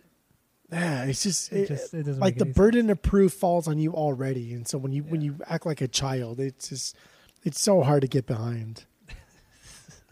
Ugh, that's all right. I mean, I'll always be behind him, even when I pretend not to be behind him. Me too. I mean, you'll always be behind him, even when you're pretending to be behind him. Hey, man, I buy his books. I think he puts out good books. I've read them. Yeah, you probably buy his used socks and shit. I don't know what the fuck you buy. I don't buy it. Come on, man. I don't go that far. I don't buy the socks. I don't know about they that. do have socks. They do have socks, but I do not buy the socks. I don't doubt that they have used socks. What is your 4B? Oh my God. My 4B is Losing My Mind. Oh. Wow. Yeah, that's kind of what I was saying. Like, wow. we've talked about like most of the songs, and the two that I wanted to touch upon the most were Losing My Mind and No More Guns. I know. What? I know. This song is... It's crazy. I know. This song is an okay song, like through and through. Like it is the most... This is the poster child for an okay song. I mean, it's got like a nice heavy bass sound. Like there's some like weird Billie Eilish sounding stuffs here. Some of like the smaller spoken word type things that are going on with like the electronic stuff in the back. It's fine. And it turns into a nice song with like a decent enough structure. But overall, I mean, there's not a lot of meat here. To me, this is like the most Disney or animated Disney movie sounding song he's ever written. It's so weird. It's just so unusual. This and No More Guns are the weirdest songs he's ever written. The most unique songs for him that he's ever written. And it's just it's the staccato kind of verse that he's kind of going along with, but then that pre-chorus where he kind of he doesn't belt out the pre-chorus, but just he kind of holds the notes, and then that awesome drum fill into the chorus, or just like not even awesome, just like simple drum fill into the chorus. It's so catchy. It's such a fucking catchy song. Like I didn't want to like it at first. I did not want to like this. But then I found myself listening to it over and over again. And then when I got the vinyl, I put it on for the first time, and Tammy was here, and we would listen to it together. And she's like, "This is a really weird song, but I really like it." Like, and she even said too, "I don't want to like this," but then she was hooked.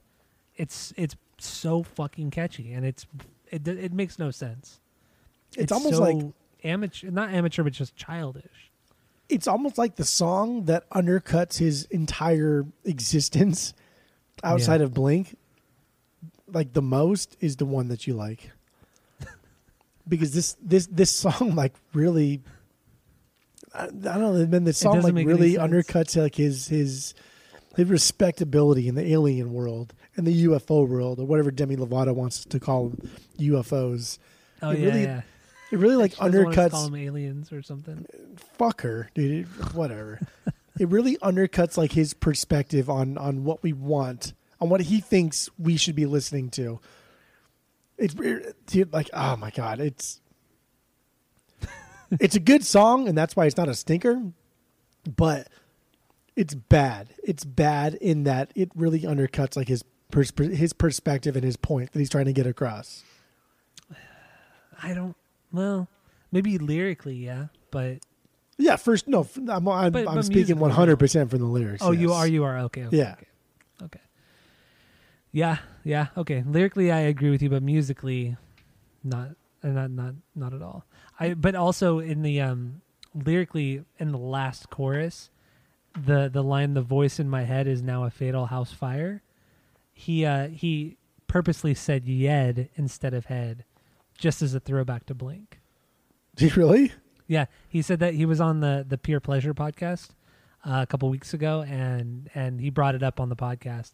He said that was because the guy on the pod asked him, like, do you ever like find yourself listening or like hearing your songs, and he brings up like all the small things, and he's like, I can't believe that song is popular. I sounded like a 5-year-old. And then he said, yeah, and there's even a song on the new Angels and Airwaves record, Losing My Mind. At the end, I purposely say "yed" as a throwback to "I Miss You." And I thought that was so really cool. good. Yeah, he purposely said yed instead of head. And then I never noticed it because I had heard the song a shit ton of times prior, and I never really noticed it. And then I went back and listened, and sure as shit, he says yed. Damn, look at him with the fucking sense of humor decades later. I know. I liked it. So, but yeah, that I still think it's a solid song, and it's just so weird. So I'm gonna play a little bit of "Losing My Mind," and then who knows, might get into another song. We might end it. I don't know. So here's "Losing My Mind" from the Angels and Airwaves.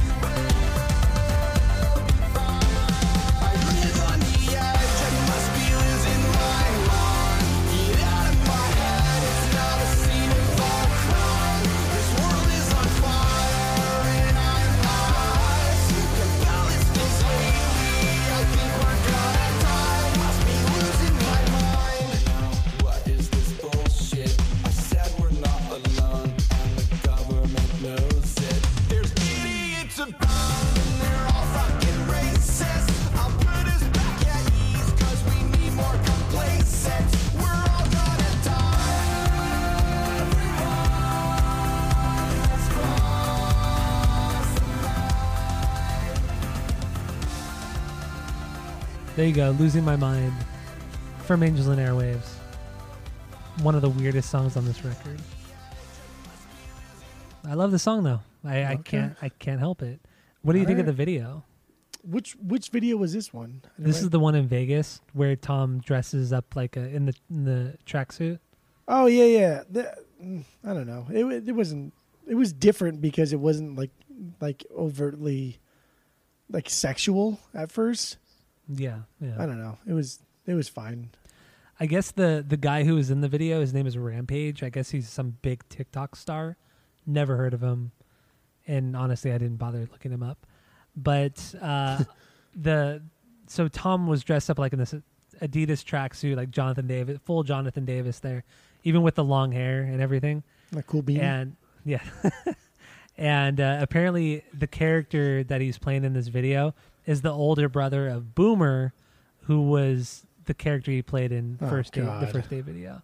So this is the older brother of Boomer. Yeah. That's silly. Whatever. Well, of course it's silly. It's fucking dumb, stupid as shit. But it's a great it song.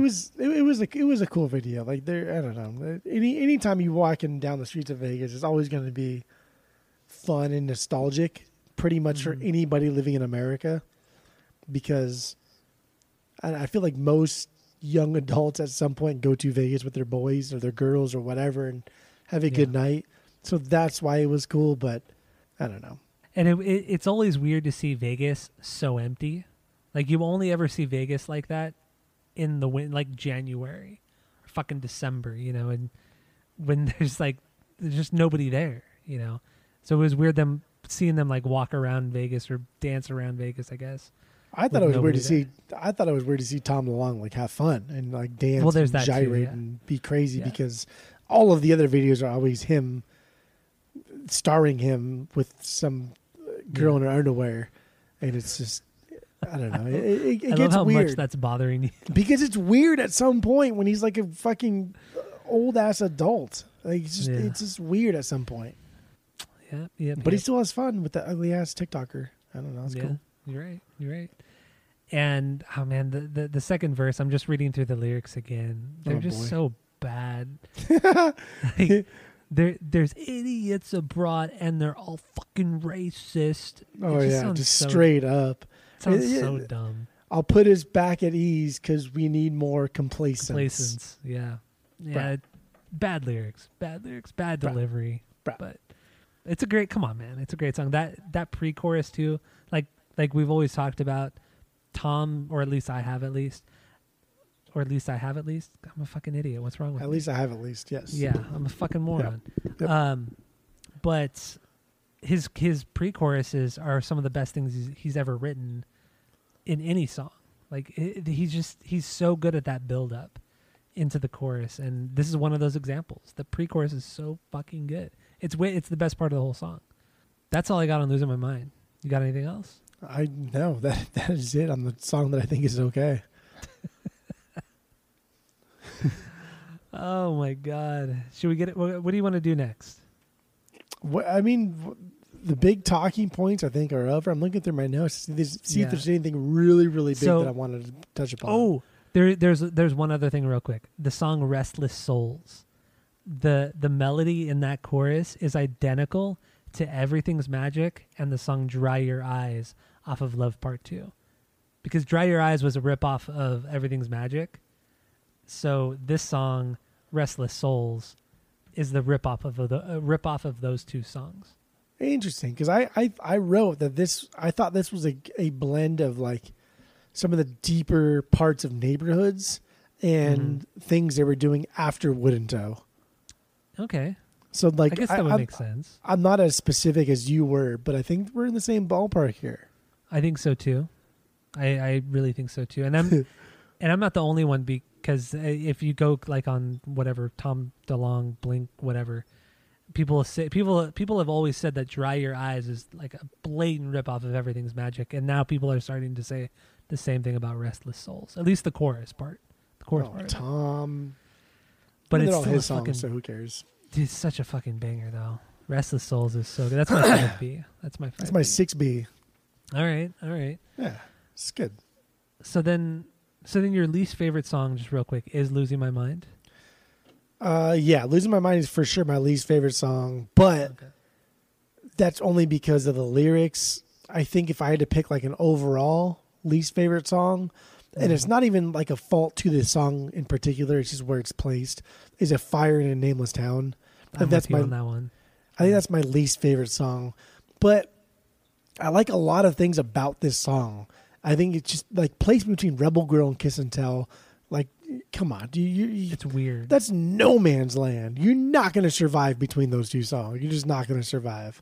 And I like the idea, like lyrically, I think it's about knowing someone is leaving you, and kind of like as a last ditch effort, you let them know that you'll be waiting for them. Like, hey, I'll wait for you. I'll wait for you. Just straight hopeless.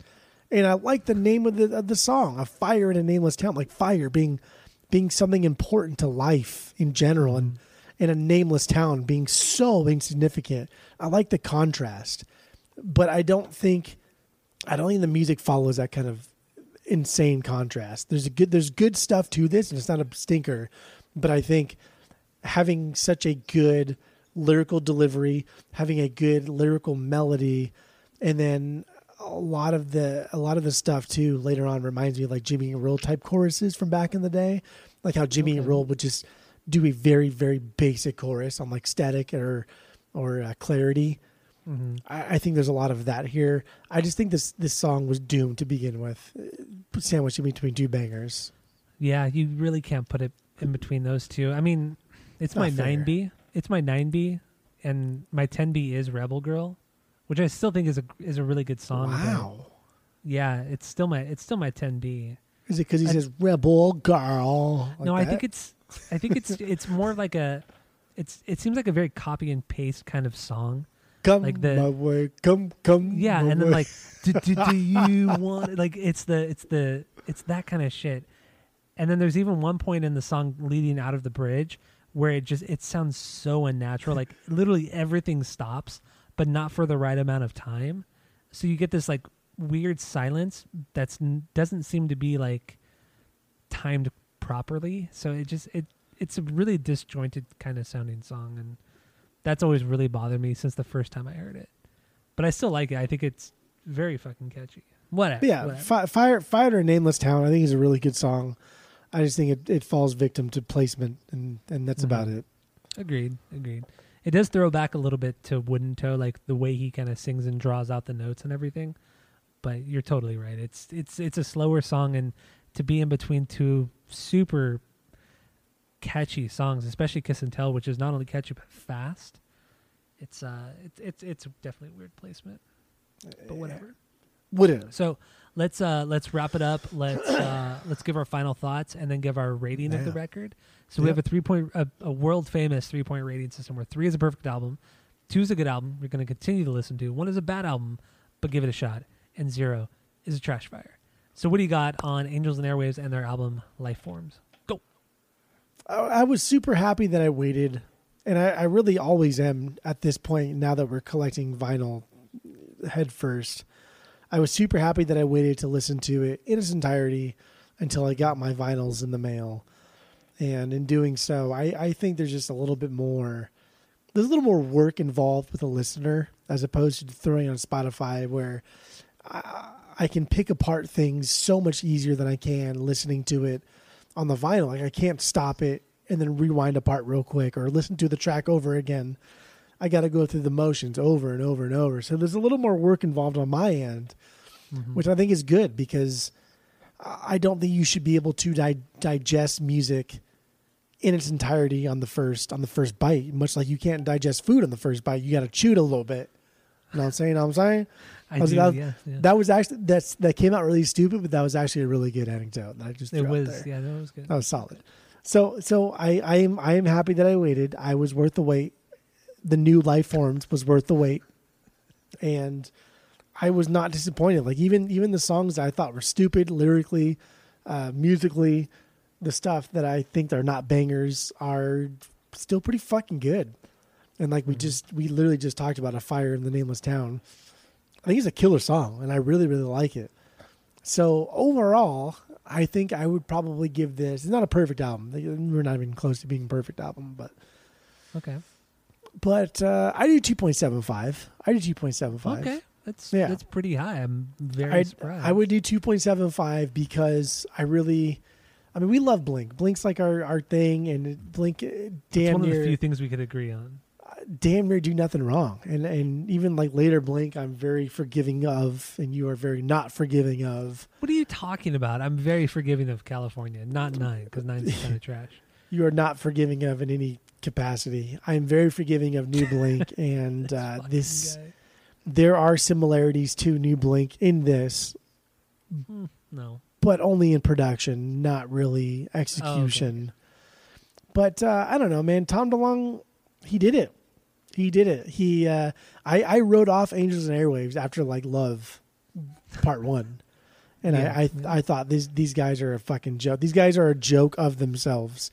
Because Wooden Toe is not like if there were other albums that came out at that time that sounded like Wooden Toe would be trash. It really would. But because they were the only band to release something that sounds like that, they're in uncharted territory. It's just good. It's really good. So the report card status, Angels and Airwaves have done a lot of good. They've done more bad in my eyes than good, but their good vastly outweighs the bad. And this is easy 2.75. I had a great time with this. And I'm super happy to get my new vinyl in the mail, my third iteration of this, because I keep selling them. Worst. You're the fucking worst. I keep fucking selling this. It's supposed to be here tomorrow. Dude, you are the fucking worst. I know. I didn't want to say what I've been doing to this thing, so go ahead. Yeah, that's what I got. 2.75. 2.75. All right. For me, this one actually really surpassed my expectations. I wasn't expecting a lot because Dreamwalker I do enjoy, but ever since Alon joined the band, I just wasn't expecting a lot. I felt like it was like less Tom and more of outside influence, which I never really dug, unless it was Mark, of course. But I just was little expectation, and I like Rebel Girl, but Kiss and Tell was just so much better. And so I was wary about what was going to come up. And honestly, man, yeah, this just really kind of blew me away. It really did. There's so many different things going on, like we talked about with No More Guns, and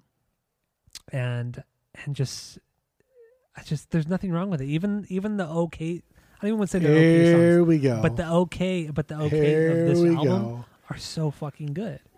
So go ahead, give it. I'm not gonna go much more into this. I can dance around. We spent like an hour and a half. Give it a perfect 3 because we spent like an hour and a half talking about it. But here we go.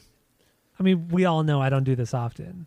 Oh God, are you fucking kidding me? There's we no all way. Know, we all know I don't do this often, but I'm gonna have to give this album a perfect 3. Oh my God, 3 out of 3. You're such a fucking wiener.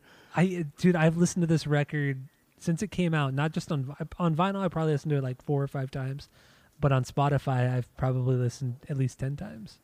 Like I can't get enough of this. It's so fucking good. I don't know. It's excellent. This is an excellent record. It's a perfect record. 3 out of 3. Excellent. I don't know why are you such a hater? What's wrong with I love this record. thinking something is perfect? It's just not perfect. I mean, that's what it is. I just explained why, but that's fine. We just spent an hour and a half talking about why it's perfect.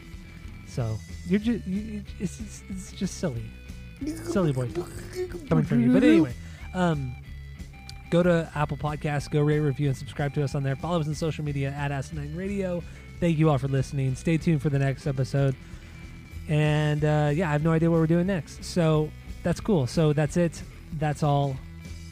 No, I thought we no. Tom DeLonge. Yeah, we do. Yeah, we do.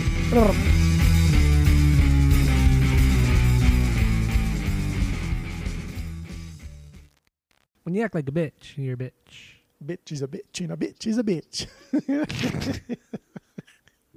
When you're really hearing those noises, like someone's standing there twisting something, like they're playing Bop It. It's essentially what the intro to what the adventure is. Somebody's playing Bop It. Somebody's twisting. Somebody's bopping. Somebody's pulling. It's just really. Yeah, this is a solid one. Dude, you are the fucking worst person I've ever spoken to. Is Love Part 1, the first one.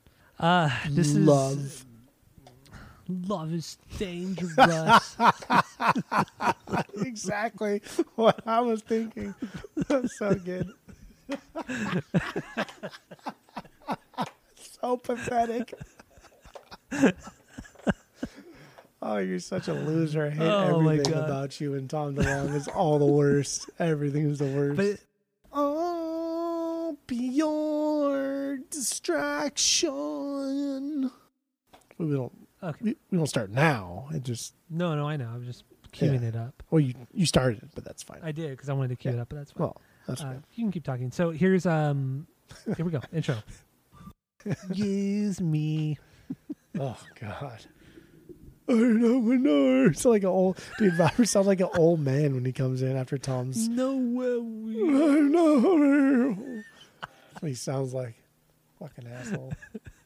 I with you. I with you. What the fuck is I with you? I'm fucking stupid. Fuck. So what? No. So No More Guns. This is me kind of, or this is him kind of saying, dude, what is wrong with me? Oh my God. So you're writing these songs now. Tell me, what were you thinking when you wrote this song? This is so bad.